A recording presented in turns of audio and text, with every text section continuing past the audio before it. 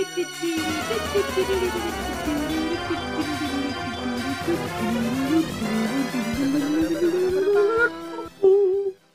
my god, it's Movie Bluffs. Hi, everyone. Episode 4, Walking in the Door.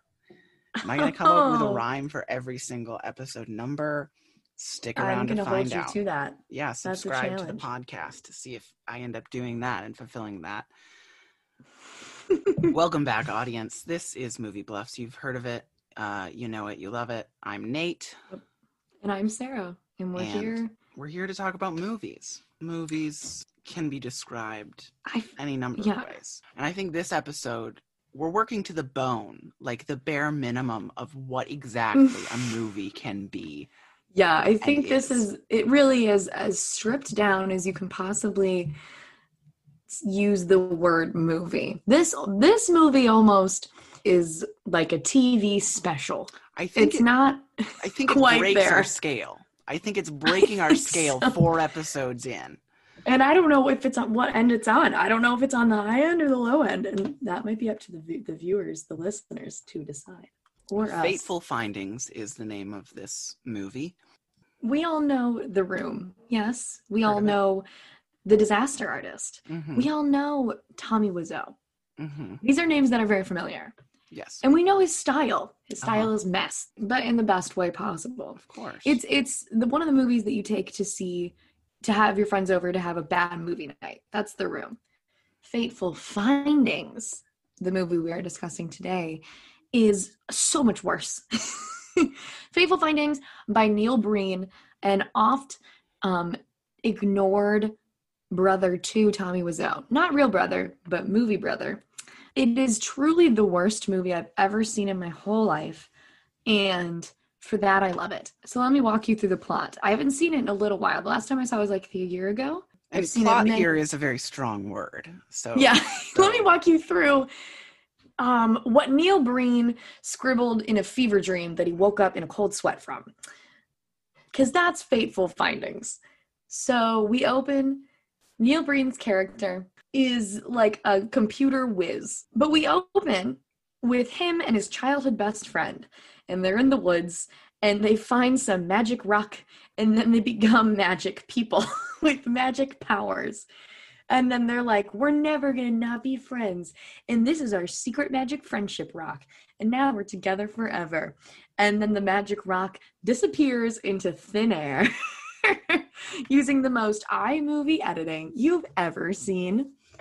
And then we jump cut. We don't have no understanding of who these people are and why they're in a field and what these rocks are about. No idea. We jump cut. We see Neil Breen modern day. He is a novelist. He is also trying to hack into the CIA to leak the president's and the United States of America's most infamous secrets. Why? Who knows? Because Neil Breen has a bone to pick with big government. And corporations. Don't forget about the corporations. And corporations. You're right. He's very libertarian. I will say that. Maybe this whole movie is just a Green Party campaign. Something to think about, perhaps. So he's a data hacker. He's a novelist. He's got this wife who he fights and who he pretends to beat up, but he doesn't do a good job. He spills his drinks on her, and she's like, I'm leaving you. So she leaves him. Chaos ensues. He starts having fainting spells because he's magic. And he ruins all of his data. There's a scene where he keeps spilling coffee all over the computers. He literally takes his cup and goes, and tips it, holds it up, and tips it onto his computer in a fake fainting spell. He ruins his manuscript. He ruins his data hacking. And then his ex-wife's, so much happens in this movie. I'm not even tracking it the way it goes in the plot. So his wife/girlfriend leaves him for another man. Eventually, this man gets shot in a very intense scene in the garage where he's just fixing, Neil Breen kills him. He murders him in cold blood. And he frames this dude, the boyfriend is working in the garage and he's just fixing his car like a man's man.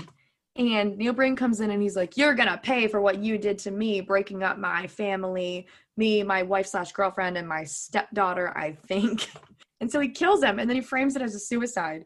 And then there's a scene about his wife like leaning over the body and being like, why did you die? He's bleeding. And then it's chaotic yelling. And then we get back to hacking. See, listeners, if you're confused, so am I. Because there is no plot in this movie. It just jumps from concept to concept, and none of them really get wrapped up. So we jump back to the data hacking. He's still magic. So the CIA tracks him down. They're like, you're hacking into the FBI. You need to stop that.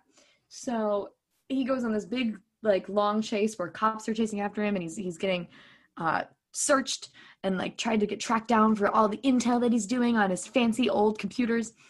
And so he starts running. It's a very classic chase scene. And then he jumps over a building, a whole skyscraper. He jumps over a whole building. And then the building gets set on fire. And then he jumps through the fiery buildings. And then it's a whole iMovie edit. And then, oh man, he gets back with his girlfriend. And there's like several really bad, like half-assed sex scenes.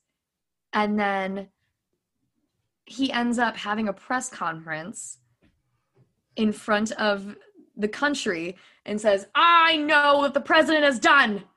He has done bad things.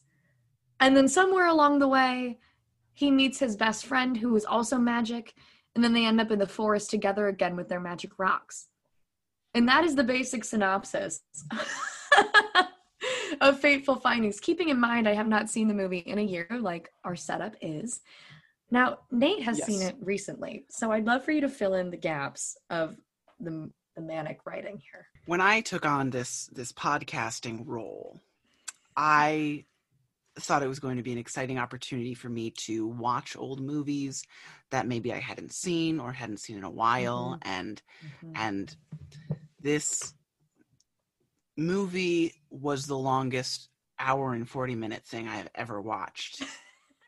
Because here's the thing, okay, Sarah, the premise of this podcast, obviously, is that one of us has seen a movie more recently than the other, and then we kind of talk about it, and then we get two synopses, one from the person who hasn't seen it in a while, one from the person who just watched it that day. Right.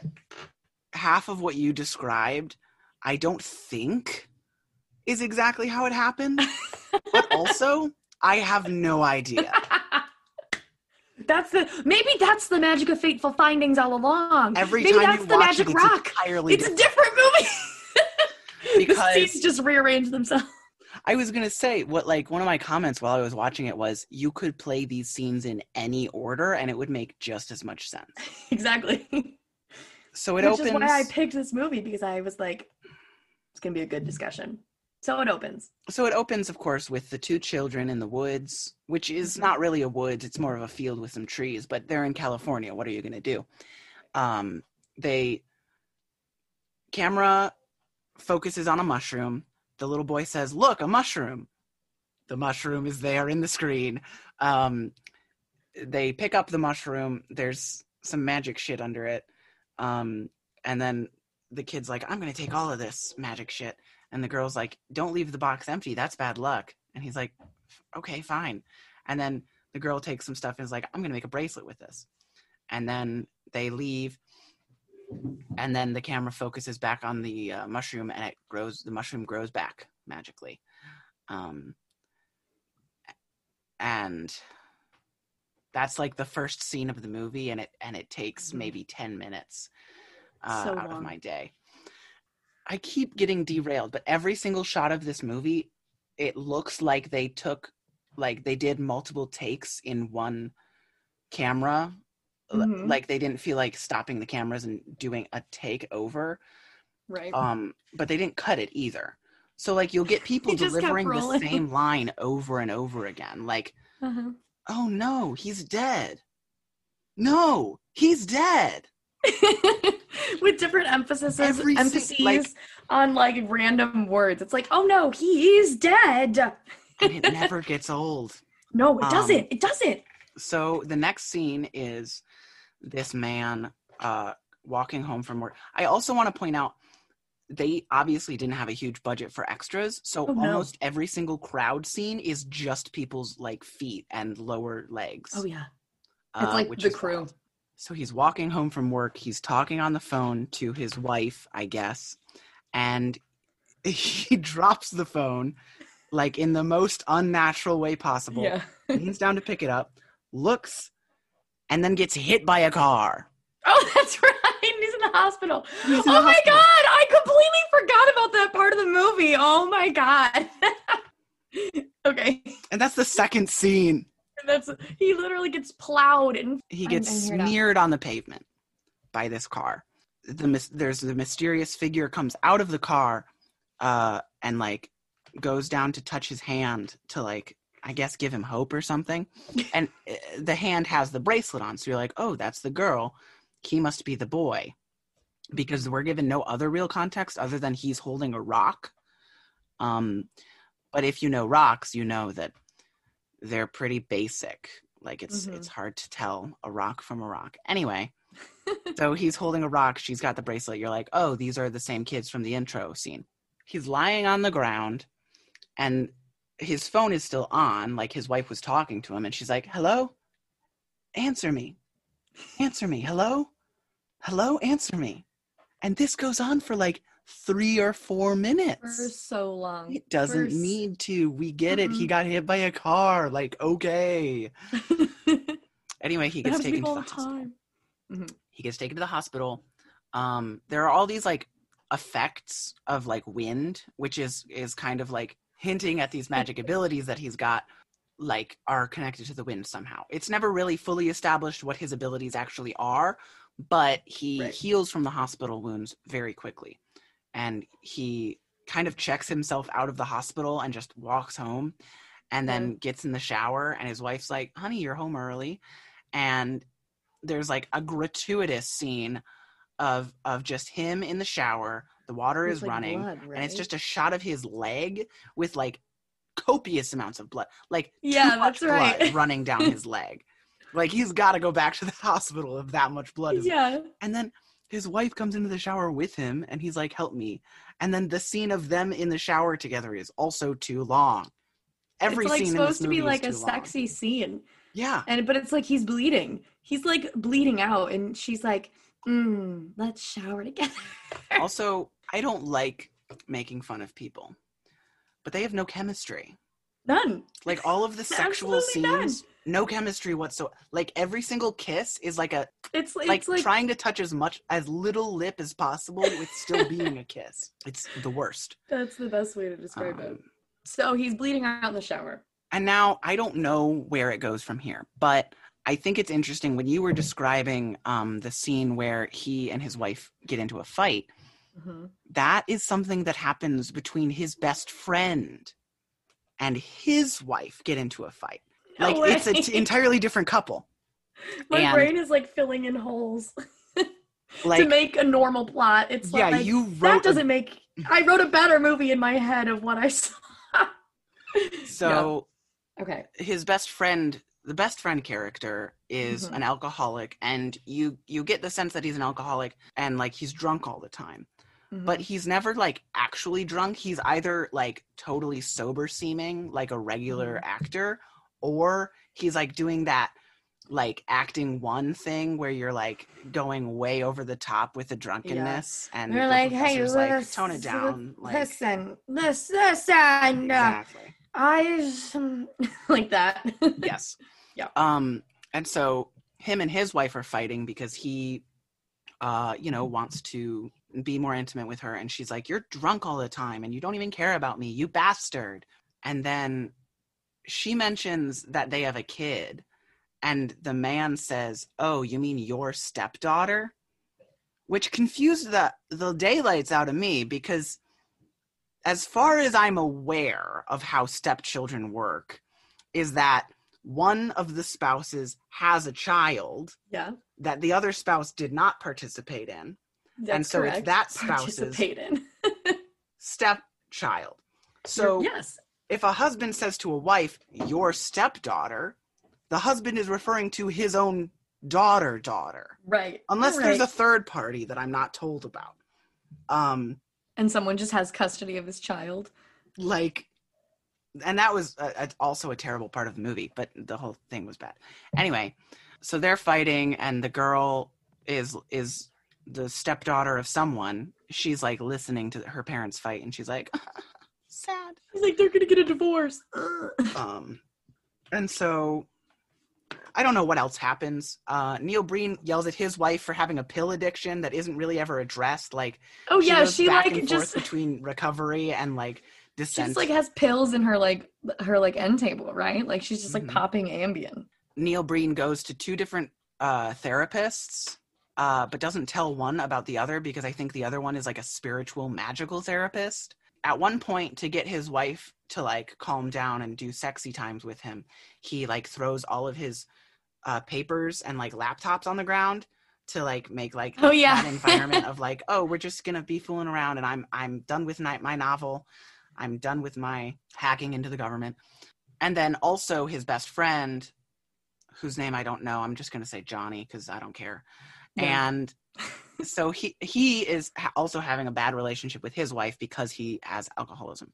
Mm-hmm. And then Neil Breen's like, let's have a barbecue. So they have a barbecue around the pool. Mm-hmm. Neil and his best friend and his wife and his best friend's wife are all talking, and they're like, we're so glad we could do this barbecue. And the stepdaughter is there also, I guess, and she like, I can't tell if this is during the barbecue or like sometime after, but like she just goes over to Neil's house and uses the pool with no bathing suit on. Oh, I think it's during the barbecue. Like I think it's meant to be during the barbecue scene. Like she skinny dips in broad daylight, yes? Yeah. And Neil's like, get out of my house. You can't keep doing this. It's inappropriate. Which is just a wild thing to put in a movie, frankly. Right. Like, what's your purpose? Anyway, the barbecue happens. Neil runs into a woman who has a bracelet, much like his old love interest from when he was 8. He immediately falls back in love with her and is like, I still love you. Again, bizarre. And then we don't see her for a little while again. Then Neil yells at the stepdaughter for being naked in the house. And then the best friend character is trying to fix things with his wife. They're both sleeping face down in their bed, which is an awful way to sleep. And he's like, please talk to me. And she's like, I don't wanna. And he's like, okay, I'm gonna go work on my car in the garage. And so he goes to work on his car in the garage. And then she comes into the garage and she's like, you care more about this car than me. And he's like, what? And she holds up a gun and is like, that's right, you bastard, and then just shoots him in the head. Murders him, like in cold blood. Yep. She says, I'm going to shoot this car full of holes. He says, no. The way she says it is, I'm going to shoot this car full of holes. And then he goes, no. And then she goes, bang. And then he goes, oh. And then blood gushes from his skull. He acts like he's been hit in the chest. Right. And then a few scenes later, like a few shots later, we see blood coming out of the side of his head. Mm-hmm. So she's like, oh, I can't believe I just shot my husband. And then somebody's stepdaughter, some girl, comes in and is like, Dad, no. And then there's like a 3-minute scene of the woman like holding her daughter back, like, no, don't go to him, call the police. And she's like, my dad, you killed him. The woman is like, oh no, what are we gonna do? All the while, Neil is standing at their front door, literally waiting to be let in. So the wife runs to him, puts the gun next to him, and is like, he killed himself. He killed himself. And then Neil is like, I can't believe you committed suicide.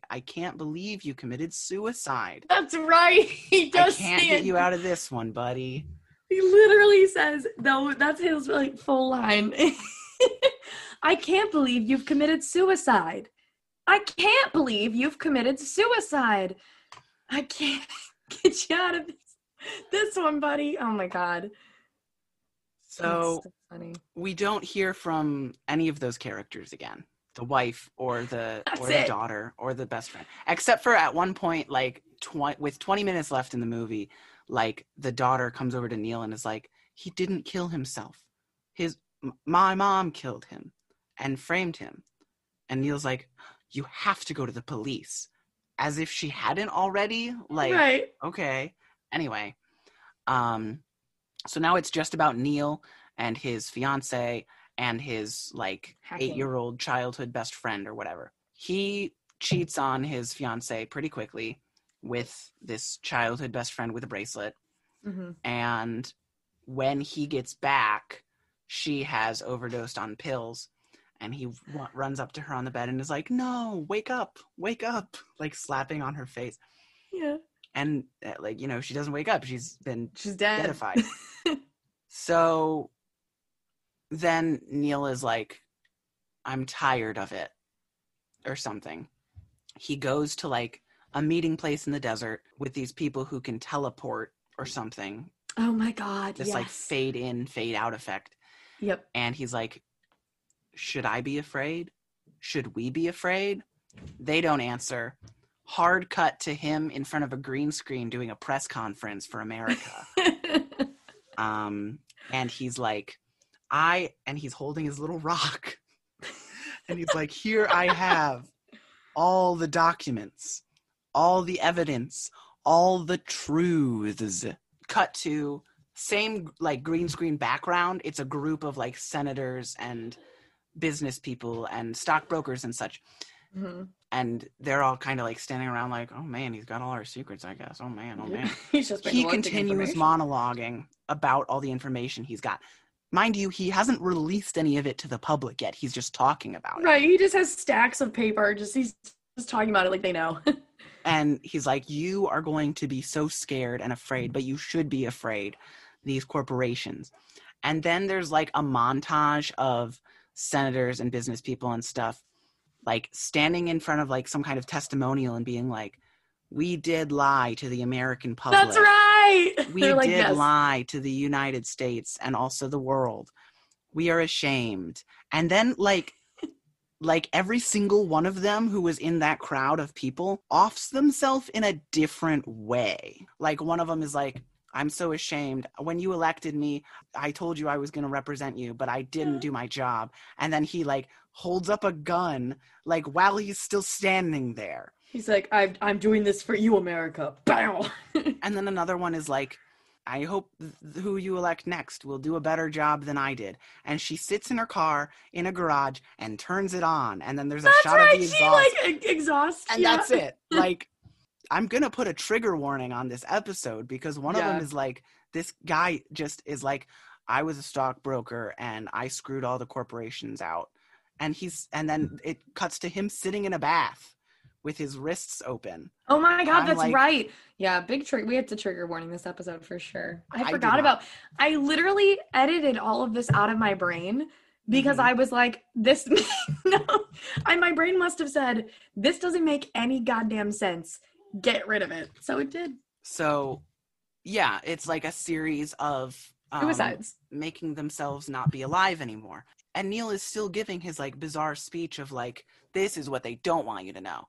And then there's a sniper coming out of the bushes with a gun, and he, like, fires. Right? And then Neil looks, and then it cuts back to the sniper, and it looks like the sniper shot himself. But, like, at the trajectory of, like, it bounced off or something. His powers are not ever explained in any meaningful way. It's just kind of like his rock. Yeah, he recovers from injury very quickly. He writes a novel. He hacks into the government. And then the movie's over. And I always watch through the credits, obviously. And my credit takeaway for this movie is an interesting one. Okay.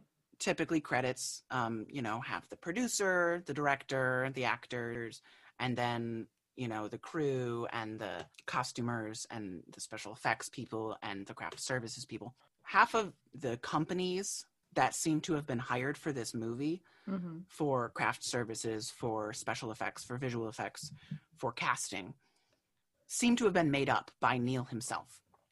No, I've never seen the credits, so... Because at the end of the credits, like after them all, there's a disclaimer that says, any company with either a capital N or a capital B in it is entirely fictitious. This work was done entirely by Neil himself. No way. So how many things have a capital N and a capital B for Neil Breen?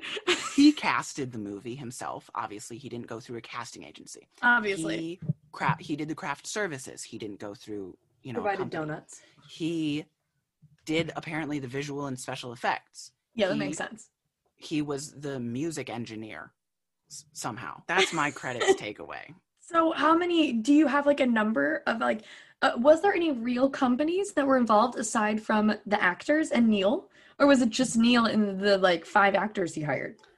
I did not take an exact look. I didn't really write anything down, but it really does seem like this was like a personal project that he like just an iMovie special did himself. That's so crazy. Like, I'm gonna passion project. Isn't it nuts? It's a crazy movie. It fully broke our scale, I think. I think so. I think it broke the scale mostly because I didn't realize that I edited the movie in my brain to make more sense. And now that you have relayed the actual scenes that I was recalling, how they actually went, and in the order in which they went, none of it makes sense.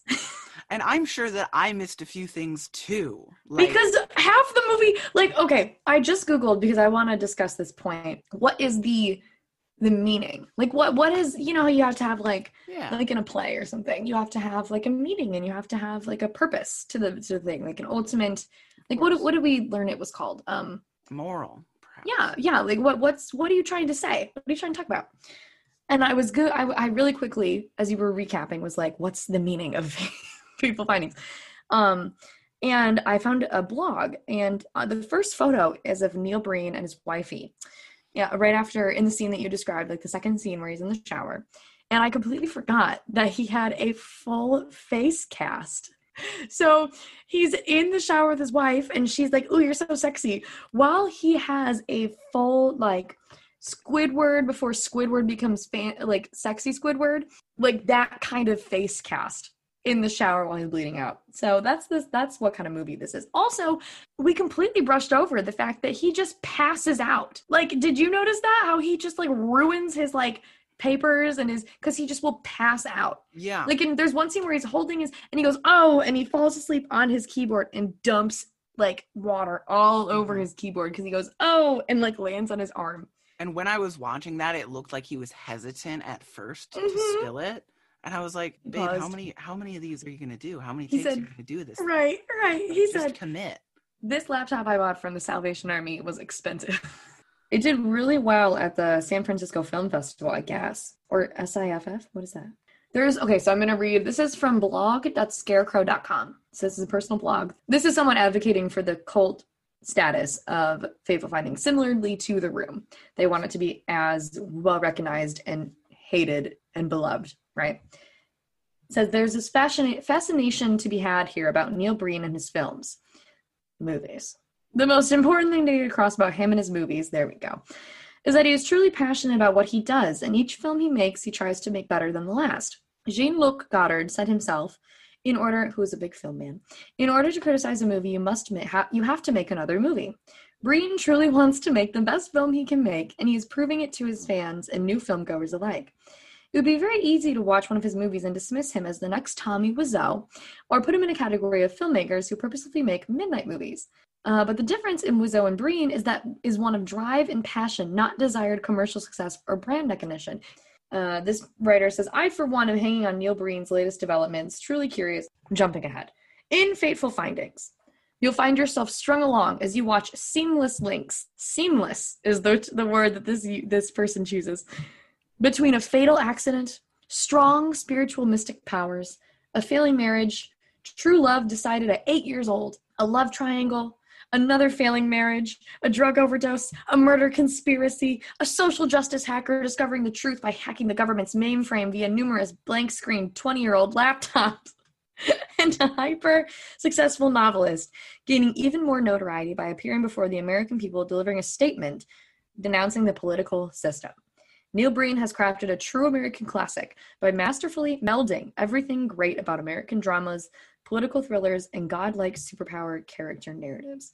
This is from a man called Andrei Couture, and he runs blog.scarecrow.com. So I guess the moral of our story is that Neil Breen's purpose or intent behind the movie was to make a truly American movie that includes action and mystery and heroism and drama and superheroes. I guess that's my only takeaway, because there is no other explanation besides this man is doing some very heavy drugs and this was his passion project off those heavy drugs. Well, there you have it, folks. Fateful findings. We at Movie Bluffs are all about equity and fairness in our country, and we highly encourage you to vote. Visit vote.gov and get registered today. We can't wait to see you at the polls, and if we see you, maybe we can discuss Neil Breen. I really hope we don't have to. We're back. We're back. Against our better judgment. Yeah, probably. This movie should lay to rest in its grave, but we're going to keep digging it up like grave robbers, and we're going to discuss it some more. So, as we discussed previously, this is a Neil Breen joint. This is a Neil Breen exclusive. This is a Neil Breen passion project. This man did everything on this movie, which we can only assume means he cast everyone. I am so curious to know what they're up to. So in the commercial break, I was looking into the cast. So Neil Breen plays Dylan. That's our main character. Young Dylan is some child actor who's probably doing something. I don't know. His best friend, the other girl with the rock bracelet, her name is Jennifer Autry. Jennifer Autry, her name is Leah, was the character's name. She did a movie called Dragon Day in 2013. She also did one called After Romeo and Juliet. Recently, doesn't look like much else. It says on her IMDb that she is a professional spokesperson and trade show presenter. She began her modeling and acting career at the age of 11. She has a degree in communications, and she did an infomercial for the internet paycheck system. So she's a spokesperson and a trade show presenter, which sounds about right. You know, she's securing her bag. She's happy, I hope. Yeah, I mean, but not everyone's going to be famous, right? Not everyone's going to be famous. People just got to work. Right. Sometimes you just take a job and you say, all right, I'll take this job right now. And then you find your passion in trades, work, and showmanship. Emily, who I think is his wifey, I don't know. She is played by Clara. It looks like it says Laundromat. I know it's not. Clara Landrat. Her name is not Landrat. Miss Landrat plays his wifey. Clara Landrat. Yeah, that's his wifey. Recently, according to her IMDb, she is I shouldn't make fun of her last name. It's a Polish last name. But my last name is Wojciech, so I think I can make fun of Polish people.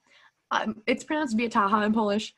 So, she was in Zoolander. Wait, she's a writer? Okay, Miss Landrat is actually very interesting. So it says on her IMDb that she is an actress, producer, writer, known for such movies as Zoolander, which is a very famous and very popular movie. She was a writer on that. That's very interesting. Oh, never mind. In Zoolander, she was a model and was not credited in the production. So I take it back. Miss Landrat is doing what she can. What a roller coaster we've been on this episode. I really thought that she was like the most successful of the cast aside from Neil Breen, and I was like, wow, that is very exciting for you. Turns out her most famous works were Ratatouille and Flushed Away. Oh, that's a joke. It's a joke. She was not Ratatouille or Flushed Away. It's just because her last name is Landrat. I get it. Allie, which I think is the stepdaughter, is played by a woman named... It is the stepdaughter, Danielle Andre. That's how you pronounce her last name. And it looks like she's still working. Oh my God. Okay, she was on Kickin' It, which is a series, I believe. She was in the Good Luck Charlie Christmas movie. That is so funny. She was so she does a lot of Disney and like Nickelodeon stuff now. She did Kickin' It, which is a Disney show. She did the Good Luck Charlie Christmas movie, which I have seen and is a really good Christmas movie, by the way. She did a Nickelodeon show called 100 Things to Do Before High School. She's currently filming a TV movie called Drug. And oh my God, Oh, never mind. She was in a parody of a Tekashi 69 and Nicki Minaj song. She was Carly in Kickin' It. Oh, she was in The Goldbergs, which is a TV series, I think, on ABC. And what was she? Okay, she was a cheerleader in Good Luck Charlie several times over, and a cheerleader again in Good Luck Charlie, It's Christmas. So That's what she's up to. So I'm not seeing any blockbusters for Fateful Findings just yet. No, I want to know what Neil Breen is doing. There is no profile picture for him on his IMDb. There is, however, an ad for the new Borat movie. He did a movie in 2018 called Twisted Pair. The plot is identical twin brothers become hybrid AI, artificial intelligence entities, yet torn in different directions to achieve justice for humanity. I don't know what that means. There are some verbs and nouns missing in that sentence. He plays a character named Cade, and he puts a beard on as his brother. So he's himself, and then his brother, he has a shitty stick-on beard. So that's what Neil Breen's been up to recently. Well, that was a very So that's what they're up to. Yeah, a little catch-up with the cast of Neil Breen's Fateful Findings. What was your favorite scene in the movie? It's a tough one, because there's so many good ones to pick from. There's just so much quality content coming from Neil Breen. I liked when he had just fought with his fiancée or wife or whatever. And then he was sitting in his office, and she walks in and she's like, "I'm sick of talking." And he says, "Oh, really?" Stands up, throws all three of his laptops on the ground, draws her close, like grabs her and pulls her in, and is like, "Why don't we kiss?" And then they start like ripping each other's clothes, like actually ripping. Like I always thought that was a metaphor, destroying their clothing. But like they're actually like the costume department was like, well, I'm just kidding. The costume department was Neil Breen himself. I was gonna say Neil Breen in a Salvation Army. Own clothes. And it's like, anyway. Neil is like, we have to get tearaways. If anyone can find tearaway pants at your local Goodwill or Southville. It was just so nonsensical and out of nowhere. What was your favorite scene? I like that. Oh boy, there's so many to pick from. I really liked the scene where the best friend, the man, he gets framed for his own suicide. I really liked that one. And also, because I think it's really funny because his daughter runs in and she's like, "Dad!" And his wife is like, "No!" And she's like holding her by like the elbow. Like she's grabbing her in such a like half-assed way. And then Neil is like, "No!" And we see the blood pool. Like in that scene, someone definitely stood behind where the camera could see them, like out of the shot, had a packet of fake blood. And then Neil said, "Blood, go." And then the blood, they pooled it all at once. Like his whole brain was empty onto the concrete at once. And it's in front of this beautiful car. There's also a scene at the pool scene where I think Neil is walking along the edge and nothing particularly happens except he's talking about how he can't talk about his CIA, like he's hacking, he's like, "I can't talk about it," like into the CIA and the government. And the whole scene I remember being like, he's gonna fall in. He's too close to the edge. And then he doesn't. So it's just Neil Breen just stupid, like walking on the edge of the pool and like not noticing in the shot. But the whole time I'm like, he's gonna do it. He's gonna fall. And then he doesn't. I just think that's really funny. And then finally, when all of the senators just off themselves in like such nonsensical ways. And like you said, he hasn't proven anything he's said. And these people are like monotone, like, "I have done you wrong. I am going to lock myself in my garage now and start my Honda Jetta." And I can't, like, that was literally the last 10 minutes of the movie was an entire so dark. montage. Like, literally. It was horrible. It's so dark. What do you hypothesize is his purpose? Because we never really figured it out. Like, what's his overarching theme? I think it's like he sat down and was like, if I had magic powers where I could do anything, what would I do? And then he wrote that. And that's a good point. I think that's why it's so convoluted, is because he just kept having ideas and trying to squeeze it in without like rewriting anything before. I would agree, because I think as you were re-explaining it, I was sitting there and I was thinking, I was like, oh, so he's trying to make Dylan, his character, the most likable and like desired man on the planet. He has a minor pining after him who he has to physically stop from wanting him, because obviously she's a minor. And he'll show several suicides, but he won't cross that line. No. His wife is like so in love with him, even though he refuses to give it back to her, that she kills herself for him. His best friend's lady is also in love with him. His former childhood best friend is in love with him. He also has magic. He is just simply the most desirable man who also is working, air quotes, for the people. And also, he's a libertarian. It's like if Edward Snowden were written by a libertarian incel, I guess. Yeah. Like, that's the best I can say. No, a libertarian incel. That would explain a lot of the kissing scenes. Dear listener, you're probably itching to know what we rate this movie compared to Flubber, and I would like to congratulate Neil Breen's Fateful Findings for being the first movie that I think we can both agree is being rated worse than Flubber. Oh, absolutely. Yeah, it's definitely way down there. And so that's going to change our whole rating scale going forward, obviously, because it's in all categories. The protagonist isn't as likable as Robin Williams. There's no CGI dancing green guy with a fat ass. Honestly, there's no flying car. There's no hijinks. There's no hijinks. We just have death. And the realization that our government doesn't work for us. So, congrats, I guess. Congratulations to Neil Breen. He's done it. He is beneath Flubber, which I think is deserving.